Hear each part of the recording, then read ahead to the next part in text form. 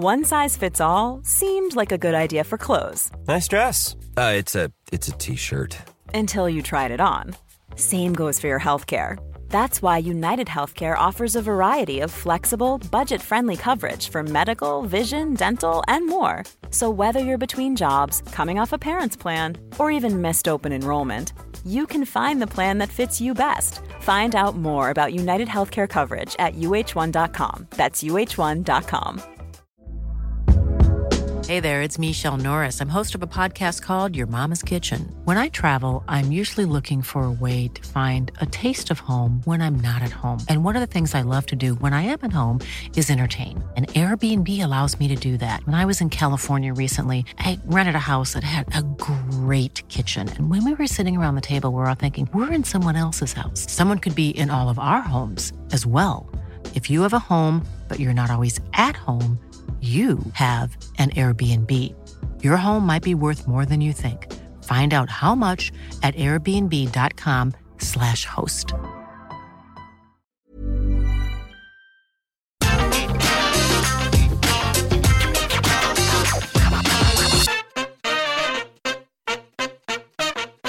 Look, I'm just gonna get it out of the way really early. AEW, it ain't perfect. But this is very much down to the fact that wrestling, in essence, never really can be, can it? Because it's pretty much impossible for every single singles match or tag match that comes on a card to be better than the last one, and just to keep raising the bar, and each new idea to be better than the last one either. It just doesn't work that way. But one of the major reasons that AEW is a very, very, very, very good wrestling program is because when things don't necessarily go right, or they get a mistake wrong, and all this stuff, when that does happen, All Elite spot it, and they try and rectify it. And because All Elite Wrestling do this so brilliantly time and time again, it's got to the point where we now finally trust the process again. Who'd have thunk it? So with all that in mind, I'm Gareth from What Culture Wrestling, and here are 10 terrible debuts AEW quickly fixed. Number 10, The Dark Order. When somebody finally does write a big old book on the history and life and times of All Elite Wrestling, you can bet your ass that The Dark Order are going to get their own colourful chapter. In the early days of the company, no single act really drew as much criticism as the gang.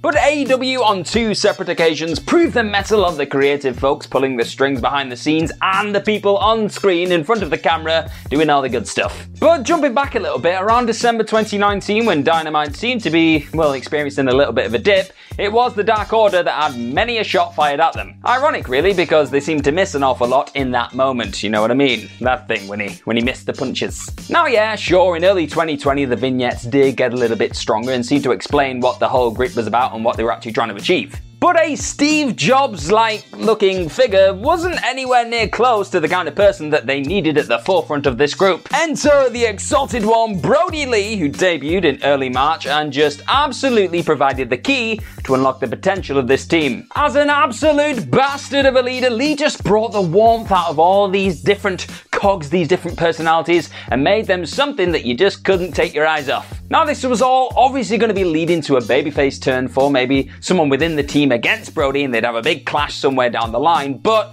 obviously, there was an untimely passing of Brody Lee that happened last year towards the end of 2020, and, well, it did turn Dark Order into this big babyface unit forevermore, but it's just an awful shame that we lost Brody Lee too soon. Number 9, Miro. Let's be honest, the biggest part of Miro's appeal at this current moment in time as the reigning, defending TNT champion at the time of recording, please don't lose the belt, is the fact that he's an absolute killer and seems to enjoy ragdolling people, whatever their size, whatever the day, really. But another reason why this is really fun now seeing him with a belt is the sense of catharsis which has come about due to the fact, or the way, that he was booked early on in his time in All Elite Wrestling. Because really, AEW just got a little bit too cute with things as he came onto the scene. They were like, oh, you like gaming? You like streaming? We've got a guy called Kip Sabian, he likes doing that, we'll put you together, yeah. And then those in charge thought it'd be an equally hilarious idea to get him thrown into a big wedding angle, because, you know, Rusev, weddings, WWE, yeah, knowing nod. And of course, yes, there are many worse nicknames to be given than the best man.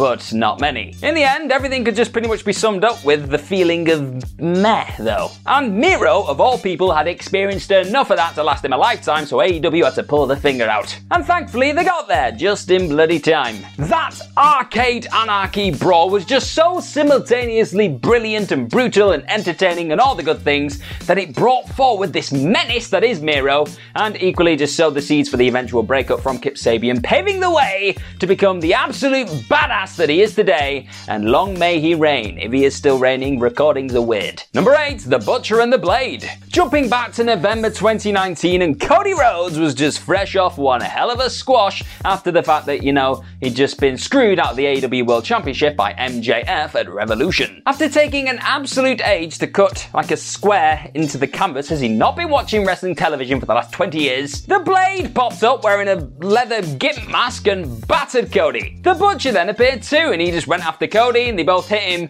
with a really, really clunky looking double team finisher thing. The Bunny, or Ali as she's also known, was the last person to climb out of this very intensely cut hole, and she jumped up, and Jim Ross and all the fans had no idea what the hell was going on. It was all just a bit limp and a bit deflating, but eventually, thankfully, things would start clicking into place for the unit. And yeah, you could say that they're still maybe on the fringes a little bit when it comes to the absolutely stacked tag team division in All Elite Wrestling, but just establishing them as any form of a threat after that kind of a limp debut, pretty impressive. Number 7, Matt Hardy. Arriving on the scene in the very first pandemic show in the land of All Elite Wrestling may not have been the most ideal place for Matt Hardy to pop up. Because, let's be honest, the main reaction you're looking for when somebody does arrive, return, debut, all the good stuff is a pop. You can't really have one of them in no crowd. The reason behind Hardy making this appearance like he did on the night was the fact that the Elite were one man down going into a blood and guts match, which didn't even actually end up happening. The Young Bucks then called in a favour to the broken/woken/big frizzy hair very scary Matt Hardy, and so he debuted in Daly's place. But in doing so, he just kind of popped up and made loads of weird gestures and sporadically jumped down the balcony, and it was all just very surreal. Thankfully, just 2 months later, that very same venue would provide the stage, the platform for Matt Hardy to redeem himself, and boy howdy did he do just that. Driven by some absolutely masterful creativity from the players involved, Stadium Stampede number 1 was absolutely fantastic, and it made Matt Hardy feel like a genuine, brilliant entity once again. Some of the stuff that Matt Hardy did in the Stadium Stampede, like the diving under the water and just turning into all of his different versions, it was one of the best parts of the whole damn thing, and it provided all of us at home panicking our asses off at the beginning of this pandemic. It provided us with some escapist entertainment, and for that, we are eternally grateful. Number 6, Ethan Page. Ethan Page has well and truly settled into the role of Goober. Brilliant Goober in the land of All Elite. Now, you could make a case for this being a bit of a reductive role for a guy who literally just debuted like a couple of months ago. But after pairing up with Scorpio Sky in recent times, he's actually been imbued with a sense of purpose for the first time since he set foot on All Elite Wrestling's programming at Revolution. Now, let's be honest, apart from maybe Scorpio Sky, not a single person came out of that face of the Revolution ladder match thing at the pay-per-view smelling like roses, did they? But having that be the match that you show up in as your big debut and just getting lost in the shuffle and then not really having anything to do afterwards, it just felt like he got the really, really wrong end of the stick. Ironically as well, it was Sky, his now partner, who won that match and won the Sonic ring hemorrhoid pillow face of the Revolution coin thing. All in all, they're definitely better as a duo than apart, and they've now just got purpose. They feel like they've got a direction in this crazy, ever-changing landscape, so keep them together and keep them away from hemorrhoid rings. Number 5, Alex Marvez. Jim Ross has come into his fair share of criticism in recent times while sitting behind the All Elite Wrestling commentator's desk. But all in all, JR exists on this program for more than anything what he did in the past. Like, he's the voice of wrestling, and just having him close to the product in any way, shape or form just brings the casual fan in on the whole thing. They just sit there and go, oh, I know JR's voice, I know what's going on, okay, let's do it. Alex Marvez, on the other hand, is just a nice guy. We'll call him that. We'll call him a nice guy. If you want to know exactly how he did when sat behind the AEW commentary desk, it could best be described as looking terrified off into the distance, thinking, what in the hell am I doing here? Simply put, at the first ever AEW Double or Nothing, he was simply the wrong man in the wrong seat. Even though his time in the commentary desk was cut very much short, mercifully short, his role now as like a colourful backstage reporter, it really seems to be working for him. He seems to be hitting his stride, and every time he stood opposite an absolute piece of crap heel, he just comes across as charming and sweet, and you don't want him to get battered, so Kenny Omega, keep your belt to yourself. Number 4, the buy-in. The first ever AEW buy-in is so terrible at points it seriously needs to be seen to be believed. So with that being said, you have to now pause this video, go onto YouTube, check it out, and thank me later. But coming into this show, people were just so excited by the fact that AEW was this fresh, shiny new thing with all this goodwill attached to it, they give it a bit of a pass. But once you go back and do check it out, it's very hard to. From production flubs to stilted silences between the aforementioned Alex Marvez and Excalibur, it just didn't have an awful lot going for it. On top of this, the Casino Battle Royal still doesn't really work. It's a little bit rubbish, but AEW is so adamant on sticking to this format, they're going to keep having a go. They had a go this year as well, but the whole suits thing, it doesn't click with some. And it's because of that whole suit thing that people never really feel that special coming in. You all just get lumped in together in your selected suits, and it's only the Joker that feels special. It was the same with Lio Rush this year. It was the same then with Hangman Adam Page. Obviously it worked out well for Hangman, but apart from that, it was really disappointing, and they probably should have just let the whole thing die here and then. Number 3, Dark Elevation. Setting the tone with matches that fizzled instead of fizzed, and Kenny Omega being involved in a WWE adjacent angle, and Tony Khan making an absolute tit of himself wired up on coffee, playing his first ever on-screen role character thing on AEW Elevation's first night. Was not the best start, was it? But that being said, the show was not without its highlights. There were a few in-ring matches that were absolutely fantastic, and Paul White performed admirably well on his first night sat at the commentary desk. But there's no escaping the fact that the headlines that read, "Is Tony Khan wired up on cocaine?"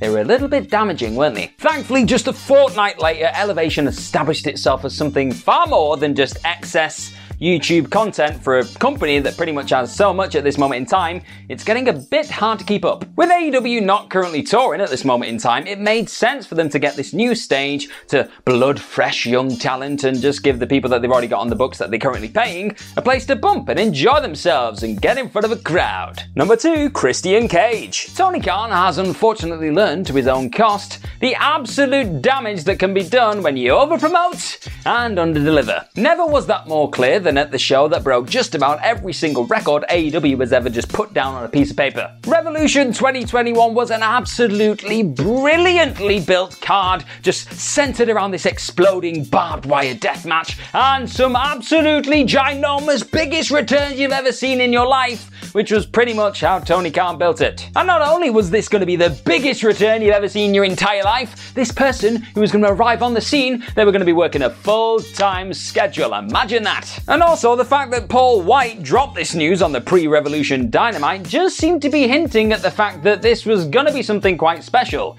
He's a really big star. He said it's going to be big. It's going to be bigger than him. He's the big show. It's got to be big. Unfortunately, though, and this is said with the utmost respect to the man himself, Christian Cage, is probably on about the same level as Big Show, isn't he? Make no bones about it, Christian Cage is just an awesome get for any wrestling company. Look at his CV, look what he's done, look what he can offer to younger talents, to current talents. The guy is pretty damn amazing, and the fact that he's wrestling in the first place at this moment in time is amazing too. But just seeing him walk out onto the scene in front of next to nobody in the crowd, wearing his new sparkly t-shirt, it just...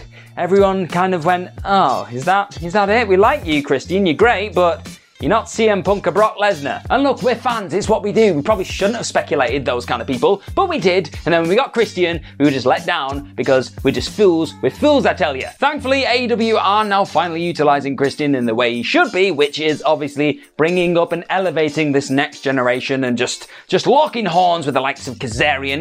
He feels like what he should feel like and not this limp kind of letdown. Christian's not a letdown, he's really good. Number 1, Brody Lee. Earlier on in this list, we did credit Brody Lee for pretty much salvaging and being the key to unlocking the potential of the Dark Order. But the overall idea of the aforementioned Dark Order wasn't that good that he was just completely free of being tainted by the stink of it when he arrived on the scene. Lee's admittedly well-built arrival was a little bit snake-bitten in the end. The March 18th episode of Dynamite, where he was set to debut, was originally going to be going down in Rochester, Rochester, New York, which is his hometown, but obviously, as we now all know, it was the first one to go down in Daily's place as part of the pandemic era of wrestling. And lastly, the overall look and just feel of the gimmick when he popped up in his white jacket and his hood, all that, it just didn't really pop off the screen, did it? After this, a bit of an on-the-nose Vince McMahon dig. Obviously, he was wearing his suits and he was telling people not to sneeze. It wasn't perfect, he started with that, but it seemed to be a step in the right direction. And then before we knew it, the paper-swinging absolute maniac was a threat to the entire roster, and boy oh boy did we need it. His Double or Nothing loss against Jon Moxley for the AEW World Championship was impeccably booked and built and produced. It was just fantastic. But even that didn't compare to his absolute mauling of Cody Rhodes for the TNT Championship when he was stood there over all the Nightmare Family. The guy felt like a superstar, felt like he'd finally realized all that potential. It made him, it made the stable, it made the belt, it just made everything around him that he touched feel legit. But sadly, any other opportunities that Brody could have following on for this to capitalize on that momentum were just cut so tragically short. We miss you, Brody. Absolutely sucks, but Dark Order forever. Hey, it's Paige DeSorbo from Giggly Squad. High quality fashion without the price tag. Say hello to Quince. I'm snagging high-end essentials like cozy cashmere sweaters, sleek leather jackets, fine jewelry, and so much more. With Quince being 50 to 80% less than similar brands. And they partner with factories that prioritize safe, ethical, and responsible manufacturing. I love that. Luxury quality within reach. Go to quince.com/style to get free shipping and 365-day returns on your next order. Quince.com/style.